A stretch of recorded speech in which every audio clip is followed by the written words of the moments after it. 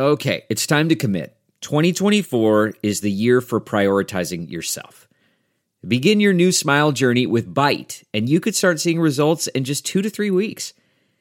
Just order your at-home impression kit today for only $14.95 at Byte.com.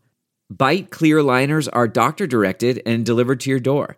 Treatment costs thousands less than braces, plus they offer financing options, accept eligible insurance, and you could pay with your HSA, FSA. Get 80% off your impression kit when you use code WONDERY at Byte.com. That's BYTE.com. Start your confidence journey today with Byte. Good morning. I'm Randy Naughton at Fox 2 with your St. Louis news. Driven by Bomarito Automotive Group. The Parkway School District develops a plan to let high school students return to in-person learning. Last week, the board announced plans for K through 5th grade students to return part-time on October 22nd. 6th through 8th grade students will return on the 27th. The district is sending a letter to high school students today offering 2 options: continue virtual learning or return to the classroom. The school board will meet next week to pick a date for high schoolers to return if they wish. Firefighters will be back at Woodland Marina in St. Charles County today. A huge fire destroyed 2 buildings and 140 boats inside. Smoke could be seen from 30 miles away.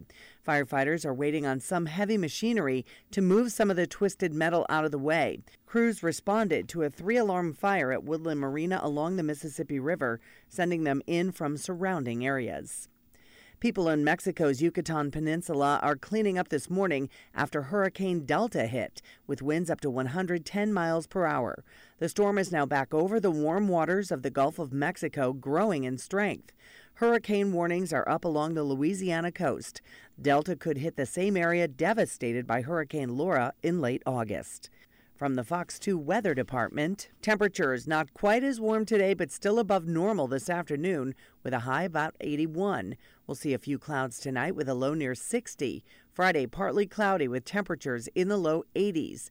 This weekend will bring a brush with the remnants of Hurricane Delta.